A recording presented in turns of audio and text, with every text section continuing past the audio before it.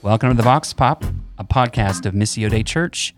At Missio Dei, we believe that everyone has a story worth sharing, and this podcast gives voice to those stories. I'm Brian. And I'm Peter. And we're your hosts. Welcome to the Vox Pop. Well, I think we're getting a rhythm now. This will be episode 6 when it airs, and it's been a lot of fun so far. Have you enjoyed doing a podcast, Peter? I have so enjoyed it. I love hearing your stories, and it is so encouraging to know that this Christian walk has so many different ways it can play out in different people's lives, and that Jesus pursues us regardless of our differences, but also that we have so much in common. And It has been just a joy to hear some stories from people that I don't know incredibly well. Yeah. But yet I found so much in common with them.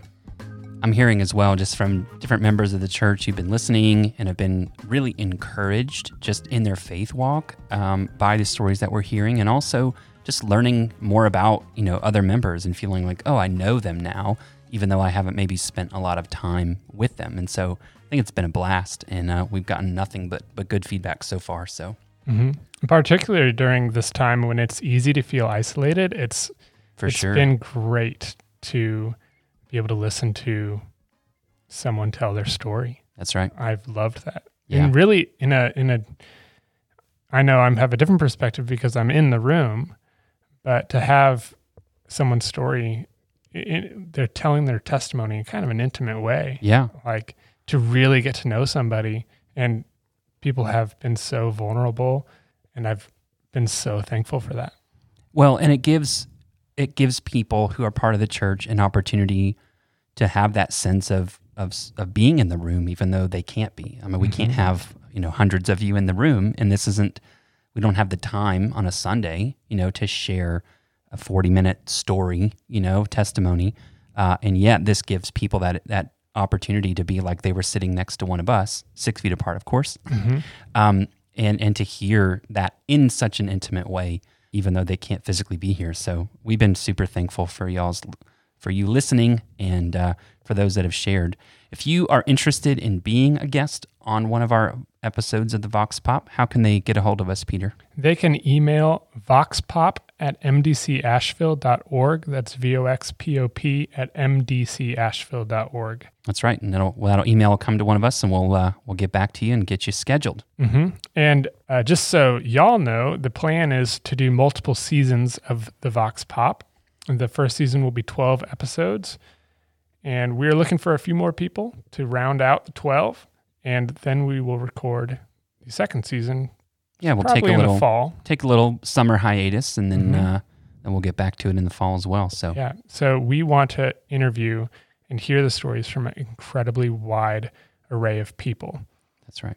We want everyone to be known by everyone else in the congregation, so we can live life as a family. That's right. Well, and that's why we say, right, everyone, and we really mean it, has a story worth sharing. And so we want to give voice to those stories. That's why we're doing this. So thanks for listening, y'all. Well, we're excited to have on the show today Doug and Lisa Jernigan. Welcome to the podcast. Thank you. Thanks. Now, Lisa, you just returned recently from Mount Sinai Hospital, where you served, I believe, with Samaritan's Purse during the COVID crisis. Can you tell us a little bit about that experience? Well, our team did not serve in the tents that you saw on the news. What we did was we opened a floor in Beth Israel Hospital, opened an entire ward of, I think, maxed out at 24 beds. Okay. So that the rest of Mount Sinai system could weed out all their COVID patients and send them someplace else, so that they could free some of their floors of COVID patients and go back to their regular sort of business. Beth Israel Hospital had been scheduled, I believe, to actually be demolished. Oh, really? At some point this year. But they did a great job of quickly reopening it, getting it ready for use. It kind of reminded me of the hospital I used to work in Tallahassee, actually, because they were about the same vintage. Except in Tallahassee, we didn't have any more 4-bed wards, but we worked with some 4-bed wards up there. Okay. So we were what you call a cohorted unit, where everybody on the floor has COVID, and you dress in once. You don't have to keep going in and out and in and out of the protective gear. Gotcha. So around here, obviously there are cases, but nowhere nearly as severely as New York has seen. Give us a sense of what you saw up there and kind of what that experience was like. Well, the most immediate thing that I saw up there was that there was no traffic. And this is New York City. Right. And I've never really been to New York City before, but I could cross the street at the crosswalk. I could jaywalk. I could pretty much walk anywhere. And the most likely thing to hit me would be a bicycle delivering food somewhere. So it was empty. Times Square, all the signs were up, all the flashing lights were going, and they all said, "We hope you don't see this unless you're a healthcare worker." Wow. Or another essential person, which was really interesting. The hospital itself just seemed like it was a little under siege. You know, the workers were tired, but they were the nicest people. They all got us in there to work very, very quickly, worked our way through all the paperwork, which I don't know if you've ever applied for privileges at a hospital, but it's not a quick process. They got that done very quickly. I think I'd been in town 2 hours when I had privileges at the hospital. It took us less than 20 minutes to get to our hotel from the airport, which is unheard of. So we started right after that with all the orientation process. And soon enough, after 2 days of learning how to use the computer, then we started seeing patients. The first time I went to it, didn't have any curtains between the beds. Some of the rooms didn't have beds. All of the special walls to keep foreigners out and people who, weren't supposed to be there because they weren't dressed up right. None of that was there. And within 48 hours, it was all there. And some of that Samaritan's Purse put up. They have a very good team. It's called the WASH team, which is water and sanitation and hygiene, I think. Okay. But they did a great job of sealing the whole place off so that you could dress in once and not have to keep going in and out of gear. So we got there, and I worked the night shift. I haven't done that in I don't know how long. So I worked 7 p.m. to 7 a.m. Wow. How much time did you spend up there? I was there about 3 weeks. So I was supposed to be there 4, but the census started dropping down, and it got to the point where Mount Sinai could actually, handle what they had. So we first condensed to one floor. We had 2 floors that were run by Samaritan's Purse, and then some other people came in to work also, which allowed me to go home a little early. Okay. Now you go as a physician to care for people physically, but you also go as a follower of Jesus. And so talk a little bit about what that experience is like as a believer, trying to minister to people while you're taking care of their physical needs as well. Well, in New York specifically, we were working in a Jewish hospital, and that didn't seem to matter at all. The staff was wonderful to us. They were very receptive to the fact that we were working with a Christian organization. Many of the staff were believers and loved working with us. So that was really a good thing and unexpected, because you hear all these things about New York, and right. They just weren't true. And the patients themselves were very open, being in a Jewish hospital and being in sort of a power imbalance relationship as a physician with a very sick person. You have to be kind of careful. Yeah. But the patients would ask us to pray with them. They would ask for Bibles. Of course, we could do both of those things. Many of our patients were not English speaking. Many of them were we had some Ukrainians, we had some Haitians, we had people from many different Spanish-speaking countries. So that made it a little challenging at times. But fortunately, I speak some Spanish. But our nursing staff was astounding. They were the ones who did the majority of the witnessing things, because they were always in the patient's rooms, just in and out, and in and out, and in and out all the time, much more than I was. So they did a lot of that, particularly one very interesting lady from New York, not from New York City, but from upstate, who just knew the culture and was very effective. Thank you. What kind of physical needs can you help out with a COVID patient? Me personally, or any person? Just generally. Just generally. Yeah. Well, they're stuck at home or they're stuck in the hospital and they're all by themselves. So anything you can do to increase their social interaction without tiring them out is going to be helpful. You can get their groceries. You can make sure that someone mows their lawn. All kinds of anything that you can think of. One thing you need to know about COVID patients is all the ones I saw at least were absolutely fatigued for a long time. I mean, walking 10 feet, heart rate goes to 150. They can't breathe. They just feel terrible. And so they have no energy to do anything. So anything that needs doing that requires walking around would be helpful. Also, there's the being sick and not having enough energy to even entertain yourself. I mean, our ward had no televisions, and it almost looked like nobody cared. Nobody really complained of boredom until they were ready to be discharged. If they started complaining of boredom, it was time to go, because you could almost bet when they had enough energy to be bored, you could walk them down the hall and they wouldn't desaturate and they could go home. Wow. So those kinds of things. Based on your experience as a physician, what was different about COVID patients than other illnesses you've treated in the past? I don't know anything about COVID. That made it much harder. Sure. Nobody knew anything about COVID. Right. The protocol changed at least twice while we were there. And, everybody on our team and everybody in the hospital in general, and physicians and nurses and hospital staffs everywhere, that's been a challenge with COVID, is that the information is all new. And people say, well, do you know what you're doing? And the answer is, no, not really. We're extrapolating from other things that we do know how to do. We know how to treat adult respiratory distress syndrome. We know how to treat pneumonia. We know how to treat cytokine storm. All of those things happen in COVID to at least some degree. So we know how to treat all of those. We know how to treat blood clots. So we get to kind of try all of those things. And there's some data coming out now where some things may look better than others, but I really don't think the answers to what's the best way to treat it are going to be really nailed down for some time, even now. There's the thing that you told me about their affect. As a physician, that you've been for decades, you get a sense of how people feel, and you said that was different. Yeah, the affect of the patient, just how they look when they even look at you. These people just almost seem to not care. Sometimes when they were very anxious and having a hard time breathing, that was the most emotion you would see from them. But most of them just looked blank for quite some time. And some of that may have been cultural. They were typically from very stoic sorts of cultures, but some of it seemed to go through all the different cultures that we had, some which are more demonstrative and others that are more quiet. But they were just very quiet.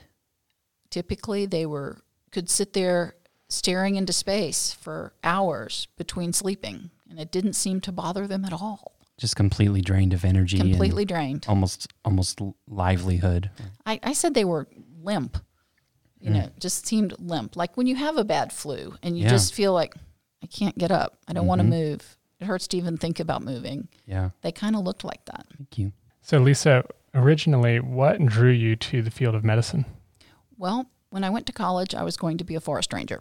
So naturally, you became a doctor. Absolutely. What happened was I wanted to leave Tallahassee, but my parents wanted me to go to school in Tallahassee for economic reasons, which I can certainly understand. So I had to find a major that they didn't have in Tallahassee. And I was a Girl Scout and I liked camping, so I thought, I'll be a forest ranger. So I said, I'm going to have a degree in forestry, which meant I had to go to the University of Florida. So off I went. I took a forestry class and quickly became a pre-med student. So I was not ready to wear a tractor cap 24/7. And I discovered that it would probably be more fun taking care of people than trees, because trees don't talk to you. So, and I didn't have much example of a physician. I mean, I had a physician when I was a kid who I almost never saw, and I didn't personally know any physicians. So I'm really not sure where the idea came from that, oh gosh, I should go to med school. But it seemed like it would be something that would be interesting and that I could probably learn to do. So you must have had some sort of strength academically.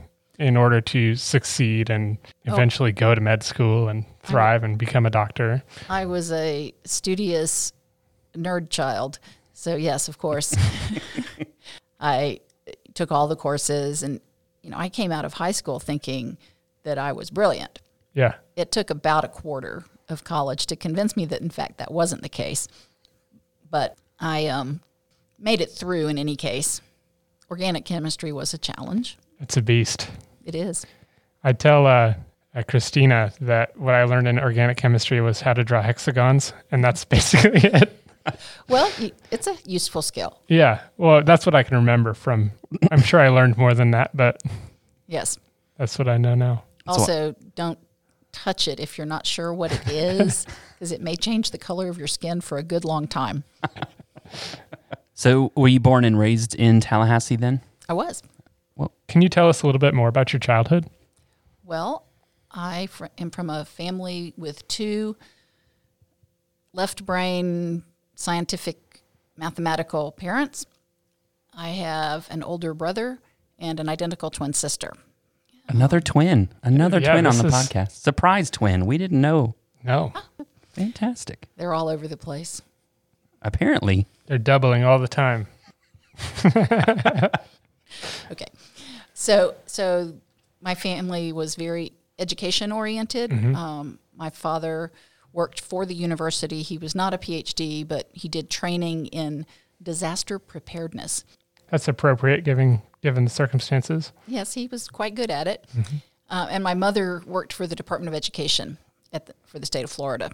So very education-oriented, very important that you go to school, get good grades, go to college, all of that. So all of us did go to college. My brother became an engineer, and my sister got a degree in art history and then did the things you usually do with a degree in art history. She went to nursing school. So after that. But so everybody got educated. My parents were not very social. A new neighbor came to our door once and to introduce themselves, and my mother promptly said to them, well, the thing we like about this neighborhood is that everyone leaves everyone else alone. Have a nice day, and shut the door.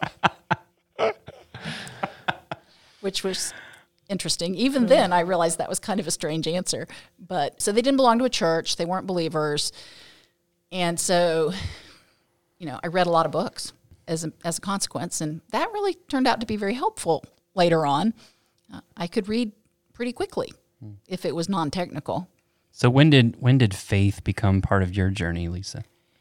Well, somewhere around the age of 10, I realized there was a God. I don't know how I realized it. I was lying in my bed one night, and then it was like, there's a God. So I just knew that. And then once I got to college, was surrounded in my first freshman chemistry lab class by a bunch of Christians. And my first class that I took in college, other than chemistry, was a class called Hebrew Scriptures. I was trying to get out of my humanities requirement. That was 4 hours. I could finish my humanities requirement and be done with it. And didn't bother me a bit that it was a senior level class until I started taking it, of course. So read the entire Old Testament. And I believe at this point, looking back on it, that the professor was a believer because he was very faithful to reference all of the things that pointed to Jesus. Okay. The code word was Christians believe that, that he did that in a fairly friendly manner and didn't deconstruct that, didn't say, but I think they're wrong because, or any of that. Right. So by the time we got to Isaiah, I was pretty well ready to agree with Isaiah that we needed somebody like Jesus. And it was pretty obvious to me that all of the things that I saw around me in the world were well explained and described in the Old Testament. The way people acted, the way they acted toward one another, the things that motivated them, all of those things seemed to be very obvious in the Old Testament, and it got more and more and more hopeless as the Old Testament went on. And then there's Isaiah, who says, there is one coming. Right. So Isaiah 53. So that was a great hope to me. And then there were all these Christians right around me who somehow we managed to get into conversations. I never had the sense that they were trying to get me into those conversations. That just happened. Yeah. So didn't take long from there. So you went to school at University of Florida, Gainesville. Yes. Is that where you went to med school as well? No, I went to the University of South Florida in Okay. Tampa. Mm-hmm. I kept moving south Holla, until the state got Tampa. flat. That's your hometown. Yeah. It's my hometown. Until the state got really flat, and then I Yeah. had to move back north. Yeah. So Gets flat in a hurry, it does. as it turns out. Yeah. So University of South Florida was the first school that interviewed me, and they were the first one to send me an acceptance. And back in those days, if someone gave you a med school acceptance, you didn't say, I think I'll wait and see if someone else will. Yeah. No, you just went wherever you got accepted. And that worked out fine for me. It was a good place to go. So talk us through the next few years after med school. Yeah, med school is mostly a blank Mm-hmm. in your memory because you don't ever sleep. Yep. So then I came back to Tallahassee to do my residency in family medicine and went out into private practice for 6 years or so. Then went back to teach at the family medicine residency as a faculty member. They were looking for someone to lead international medical trips, and since I'd been doing a fair amount of that, they wanted to know if I wanted to be on faculty. I did. That was good. And then in 2003, I met this guy named Doug, and we dated for 6 months, and then we got engaged, and we got married in 2004. And then after that, it was very providential. Not only is he a wonderful man, he was also very patient with my aging parents and their house of hoarderness that needed cleaning constantly. And so he carried more tons of things out of my parents' house and to the dump than I can describe. And so we kind of did my parents' end-of-life care. And once both of my parents had died, we had bought a house up here in 2011, shortly before my father died. And after my mom died and we got her estate settled and all of that, then he said, it's time to remodel the house. And here we are. Doug joins us in studio here. I want to hear a little bit from you about Okay. how you swept this lady off her feet. How'd you guys meet, and what was that experience all about? Well, so to be truthful, we first met in a bar. I was playing music, performing at the bar, and a friend of mine who happens to be a psychologist, he joined me, and so we were playing there every weekend for a while. And at one point, Rick invited the people who worked with him in his office. This is when Lisa was with a group, and Lisa came, and I met her. You know, she came up and talked to Rick and said hi to me, had a little conversation. And let's see, about a year later, I did construction work for a construction company, but every now and then I do work on the side. And Lisa was wanting to get her kitchen remodeled. And so Rick said, well, give Doug a call. So I remodeled her kitchen. That was the last side job I ever did because it took so long. Not the main problem was her brother-in-law was an electrician, and he just took forever to get his part done. Of course, I was married at this time, and so we were acquaintances and we were friends. We would see Lisa worked at the hospital. My construction work was at the hospital. The only place I ever worked almost for my construction company was this particular hospital remodeling.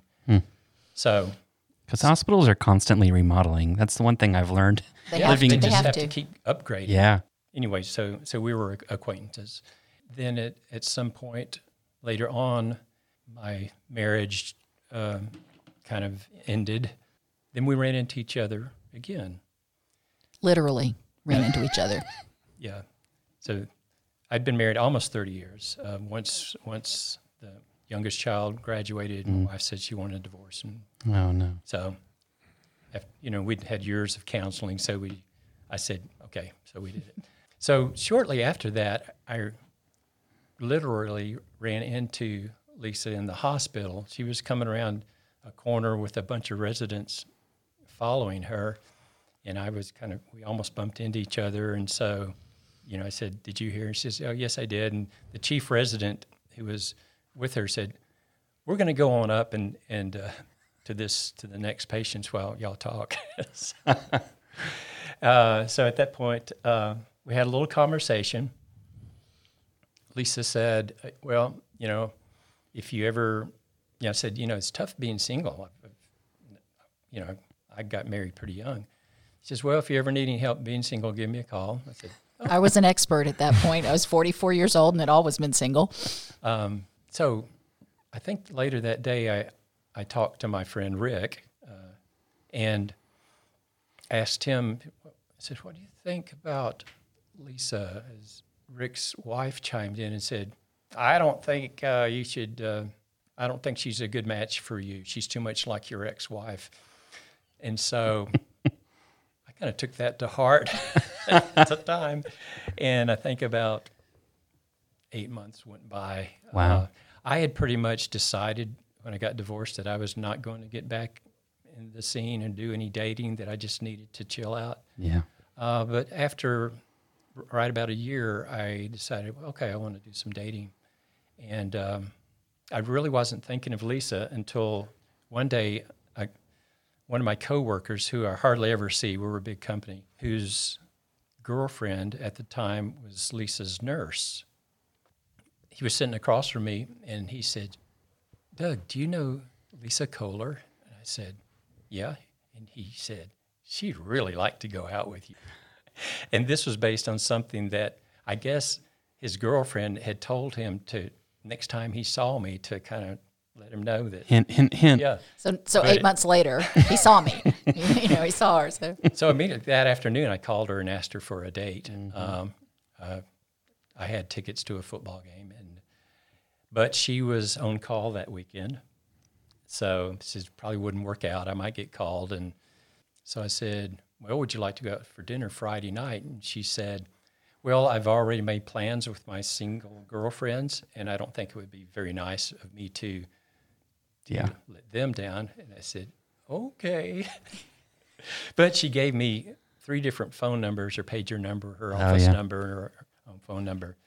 So finally, I got up the courage the next week, I think by about Tuesday, after kind of picking up the phone and starting to dial and putting it down, doing that a couple of times, I called, and I called her office number. And apparently the regular receptionist wasn't there.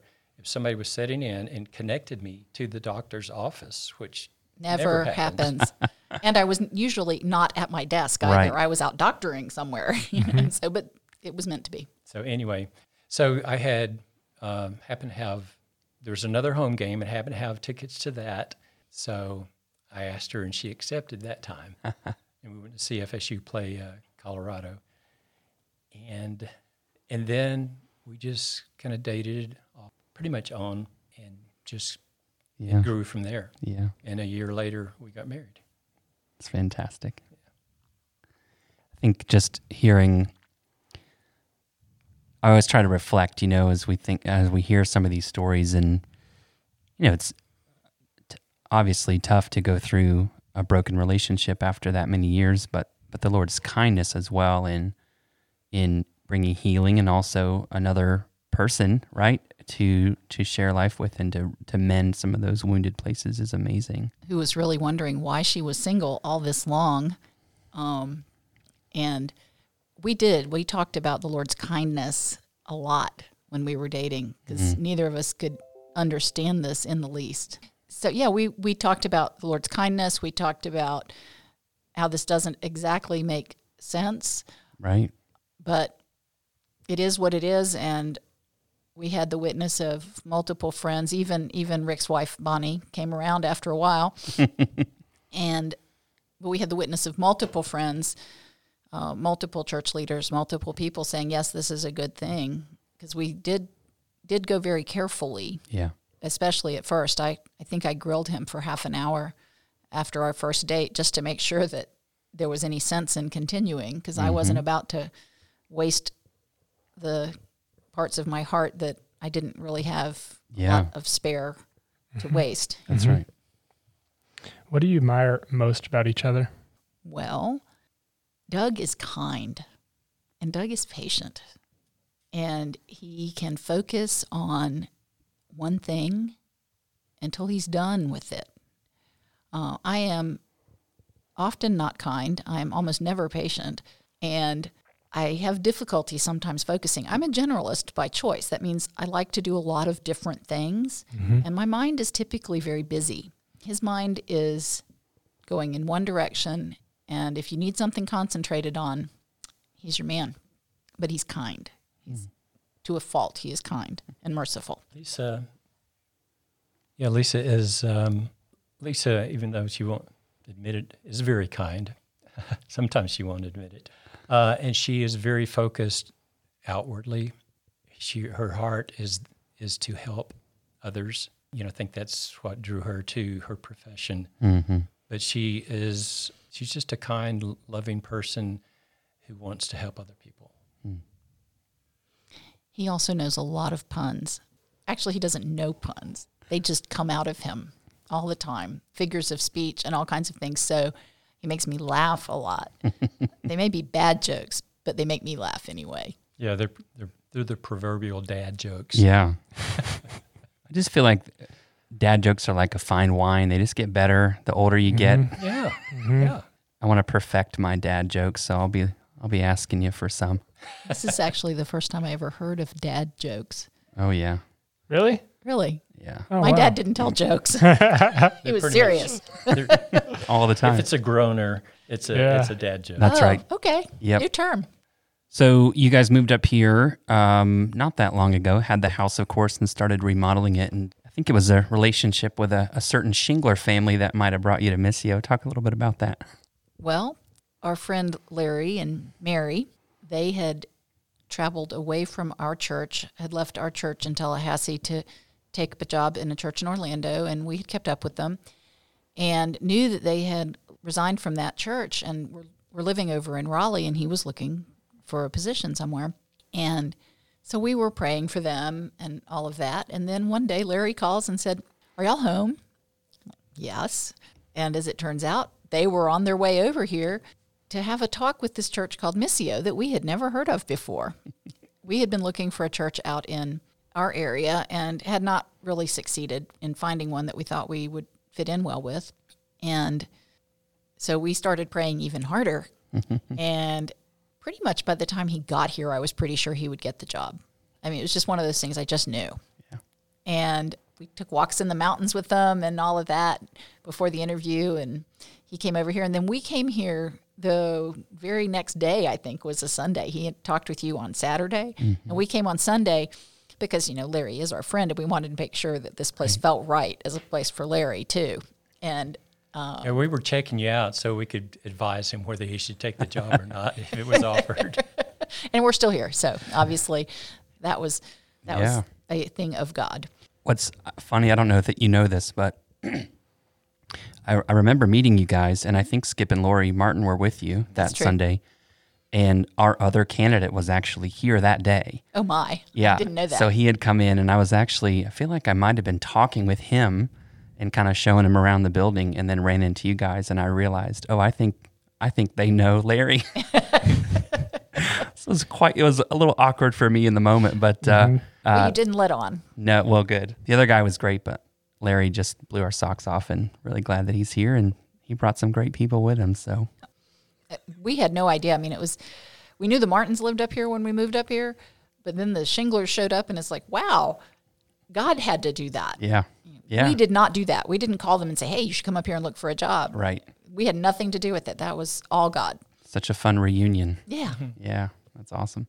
How do you steer each other towards Christ-likeness? Well, Doug gives me a good example to follow of being loving and patient and kind and all of those things, where he just does Christ-likeness. And so when I'm kind of feeling like I'm running into people or I'm all elbows in conversation or whatever, I can kind of just back up and see what he's doing, and that's helpful for me. And he will, when I get anxious about something, he will remind me that it is not required that I worry about that. It's not required. We can pray about it. So that's always a helpful thing. And with Lisa, here again, I see the love of Christ in her. I see her. She's very devoted to God, and her mind is on those things, and she's also, but here again, her desire to be a help to others, to be selfless. I think that's what I see in her. When are y'all most relaxed? What would you say your hobbies are? I know, Doug, you play music. Well, right now my hobby is remodeling an old house, but I enjoy that. My working career was like 40 years in the construction business, the last 30 of it being remodeling a hospital, but before that, building houses. And my dad liked to tinker, so when I was young, he would take me out to his shop and we'd build things. He'd show me how to use tools. So that's a fun thing to do. I like to figure out things. You had mentioned earlier that you saw that I built a bridge across the creek. I like to figure out how to do things. I'd never made an arched bridge, so I said I'm going to figure out how to do that. Yeah. So I like the challenge of figuring out how to make things. But music is also a nice hobby, avocation. I love, since a young age. I was, right after the Beatles. This is going to age me. Right after the Beatles came out, when me and some friends had a garage band going. I mean, it was a real garage band. We practiced in the garage, back in the early '60s. So I've always loved music too. Yeah. And I mostly am relaxed at home. We have a stream down the front of the property, a stream down the back, and the sound of running water has always been very relaxing to me. I can go in the kitchen and just start cooking stuff, and that's relaxing, or I'll sit down and read a book or whatever. And Doug has taught me how to play the bass, the upright bass, so that he would have someone to accompany him. A guitar and two people singing is just not very balanced, so we needed a bass. And so he made one, because my parents, of course, being hoarders, had a bass neck in the umbrella stand. Like you do. Yeah, of course. Who doesn't have one of those in the umbrella stand? Yeah. And so there was a bass neck in the umbrella stand, and so he looked at a real bass and thought, And then he used some wood that he had rescued from the hospital. It was the crash rail, the stuff that keeps the heavy carts from running into the wallpaper. Yeah. So the bass is named Crash Rail. That's the name of my bass. Oh, that's fantastic. Is it fully acoustic? Like, you must have done a huge amount of hand planing. No, it's not. It's an electric bass. Okay. So it's just a solid body attached to a neck and with a pickup. Yeah, I'd love to see a picture of that. I bet that is Well, you've seen beautiful. it at church. Yeah, It's up she's front. played it I've played in Parker's band. Wow, okay. It's pretty cool. I'm sure it just looked professional. It just looked like... It's awesome. People do ask, what's that? One question we didn't get to, I want to kind of circle back to, who have been some of the major influences in your life, particularly spiritually? I think C.S. Lewis, one. I was fortunate in that the first church I went to in Gainesville had someone who taught solidly, and I think that was very helpful. But C.S. Lewis, Packer, read quite a bit of them, and then some just sort of people along the way. The Shinglers, the Martins. The Martins, literally, I think the second or third time I went to the church in Tallahassee, I was like, "We have a small group. Are you coming?" So that's, I was in a small group that they led for 15 years, 20 years, long time. So that obviously was a big influence on me. And I read other authors, like some of the contemplatives. Brother Lawrence, that was the idea that you could be in the presence of Christ all the time and be in familiar conversation at all times. And particularly when things weren't going well or when you didn't do well. I love his, "Thus would I do always, Lord, if you were not with me." That one statement, I think, well, that's pretty true. That's right. So that's for me. I think one of the things that really stands out to me just in hearing you guys talk about the Shinglers and Martins and those long-standing relationships. Obviously, we're a fairly young church, and we're a pretty transient church too, being that Asheville's a hard place to eke out a living in. And I all the time, am seeing people who are here 2 and 3 years and gone. And I'm constantly kind of advocating for putting roots down and building solid relationships. And it's really neat to see, even though you guys have lived in different places and are sort of now joined back together, I mean, these decades-long relationships that have really grown and matured with time. And there's just there's no replacement for that, And it's really encouraging to hear about those kinds of relationships and what they've meant to you over the years. Yeah. And, Tallahassee was a fairly transient town in a lot of ways, Sure. too, because of the university. Yeah. Of course, there were state workers, and once a state worker, of course, always a state worker. But the university people would come and go through our small group, and some of them, you still know them. Even though they've moved on, you still have those relationships because you were there at a very formative period of time in their life. So it's not hopeless if you have a transient sort of population. They just Sure. have to commit while they're here. Right. And we have to commit to them while they're here. Yeah. And that's so important. And I always try to tell people that however long you're planning on being here, be all in, be here and be invested because. Yeah, always thinking about what's next is not healthy. Right. Yeah. Right. I was in that mode for a long time, and I remember you putting a call out to the congregation. If you're planning on staying in Asheville for 1 year, stay 5. If you're planning on staying 5, stay 10. And the older I've gotten, the more that I've come to admire and long for, the castle of long-term relationship, this fortress of people that are around you and for you. You're not old enough yet. I know I'm not, but my grandparents, they had a group of friends that they had dinner, Sunday dinner, after church with for 50 years before my grandfather died. And they called themselves the Mates, and The Mates. it's just their life. And I love, Yeah. you don't have to explain yourself to people. I've moved around a lot, and moving to a new town, people don't know who you are. And it's wonderful to hear about long-term friendships like y'all's have. Mm-hmm. It can be good moving to a new town. I remember when I moved to Gainesville that it was really obvious that I had an opportunity to reinvent myself a little bit. Sure. Because I had gone to the same school my whole life. I started in nursery school and went all the way through, and Tallahassee's not that big a town. And so I got to reinvent myself just a little bit, and that was helpful. I could leave behind some old habits and mannerisms and things that were not helpful. And even before I became a Christian, it was obvious that I could be socially different because I wasn't in some box. So there are some things to be said for moving around, but it is nice to have those long-term relationships as well. Yeah. So as you guys reflect on your move here and what the future holds for you, where do you sense God is kind of growing and stretching you right now?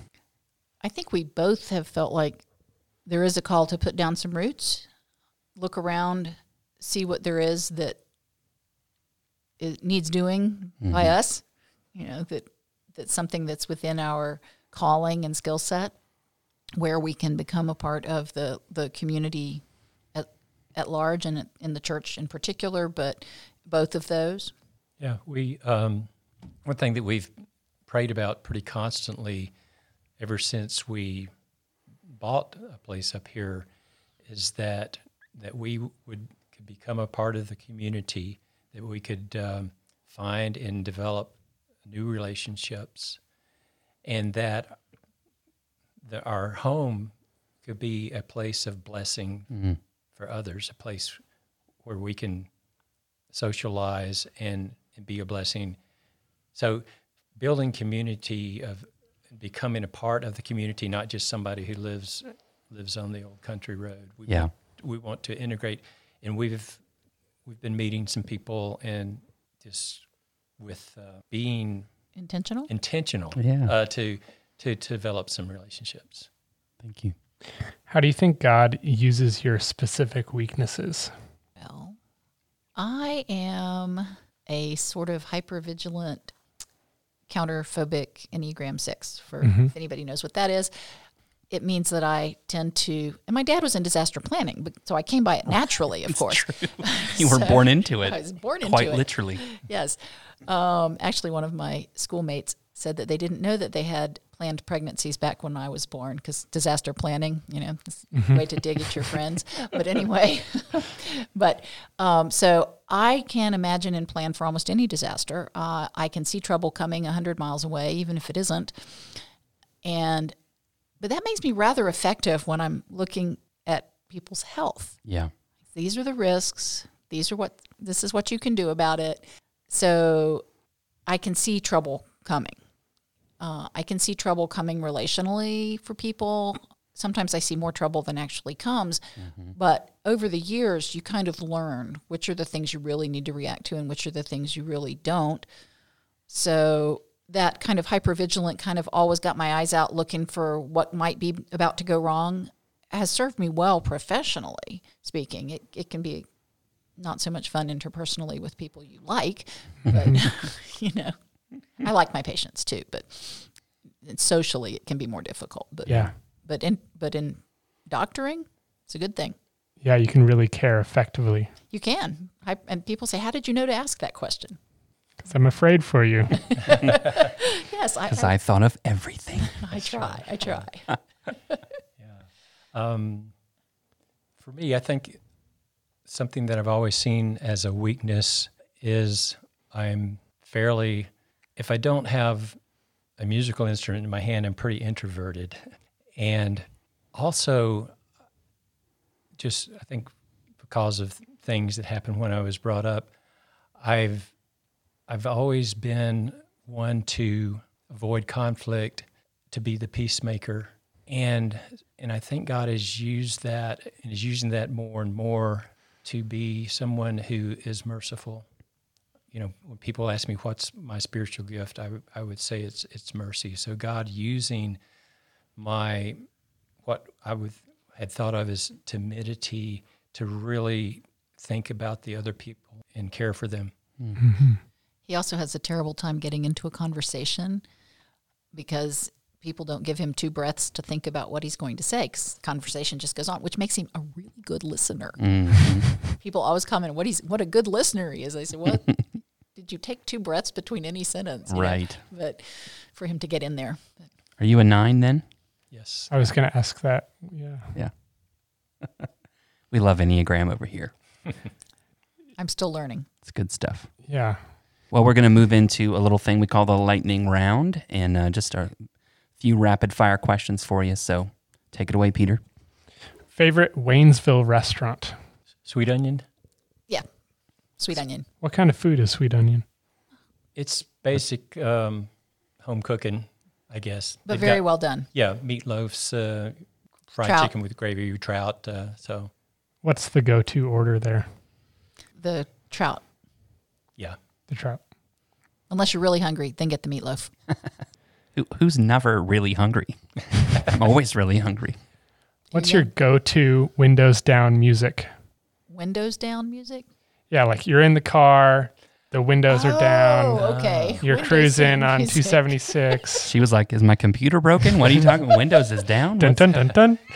Right. Yeah. You can answer that one, honey. I like to drive in silence. Really? Yes, I put the windows down, and that's what I'm listening to. Oh, that's amazing. I love bluegrass music and roots music. So that's probably what I would turn up really loud.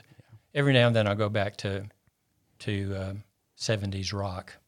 But Great choice. yeah. Can you name all the planets? Doug can. Okay. Do you actually want him to name all the planets? Yeah. You just want to know Okay. if he can. Yes, I can. So there. Mercury, Venus, Earth, Mars, Jupiter, Saturn, Neptune, Uranus, in the non-planet of Pluto. Pluto. Oh, congratulations. And then there's 2 others that I can't remember the names of that are Pseudoplanets. pseudoplanets. Yeah, or there's probably another name. Microplanets. I don't know. He could have named all kinds of stuff. I don't know. Okay, cool. Oh, yeah. Yeah. Great job. This is off of this most recent podcast. What state would you be okay never going to again in your life? A state of confusion. That's a good answer. That was awesome. I would prefer to avoid the state of distraction. Y'all are clever. And cilantro, love it or hate it? Love it. Love it. Correct answer. That's exactly right. That's an extra 10 points right there. But that's genetic. Well, It is it? Yes. All right. And the last question. You burst his bubble. Sorry. If you got switched into someone else's body, how would people know it's you? The way you talk, your mannerisms, etc. Probably my mannerisms. Possibly the way I talk. My twin sister and I get confused for each other frequently just because we talk in a very similar way. Unless you know us very well, people get very confused and that's over the phone. Wow. So Are y'all identical twins? yeah. For me, it's probably the way I talk because I'm very kind of slow and deliberate. I don't think I have an accent, but people say I have an accent, which I'm sure. I've grown up in the South. Also, I think I would recognize his walk on almost anyone. We won't go into detail. Well, thanks so much for joining us today. I enjoyed Thanks, we getting to enjoyed know it. y'all better, hearing a bit of your story. Thanks for joining us on the Vox Pop today. A few notes: if you would like to be part of the Vox Pop, if you'd like to share your story with us, you can email voxpop@mdcashfield.org. That's voxpop@mdcashfield.org.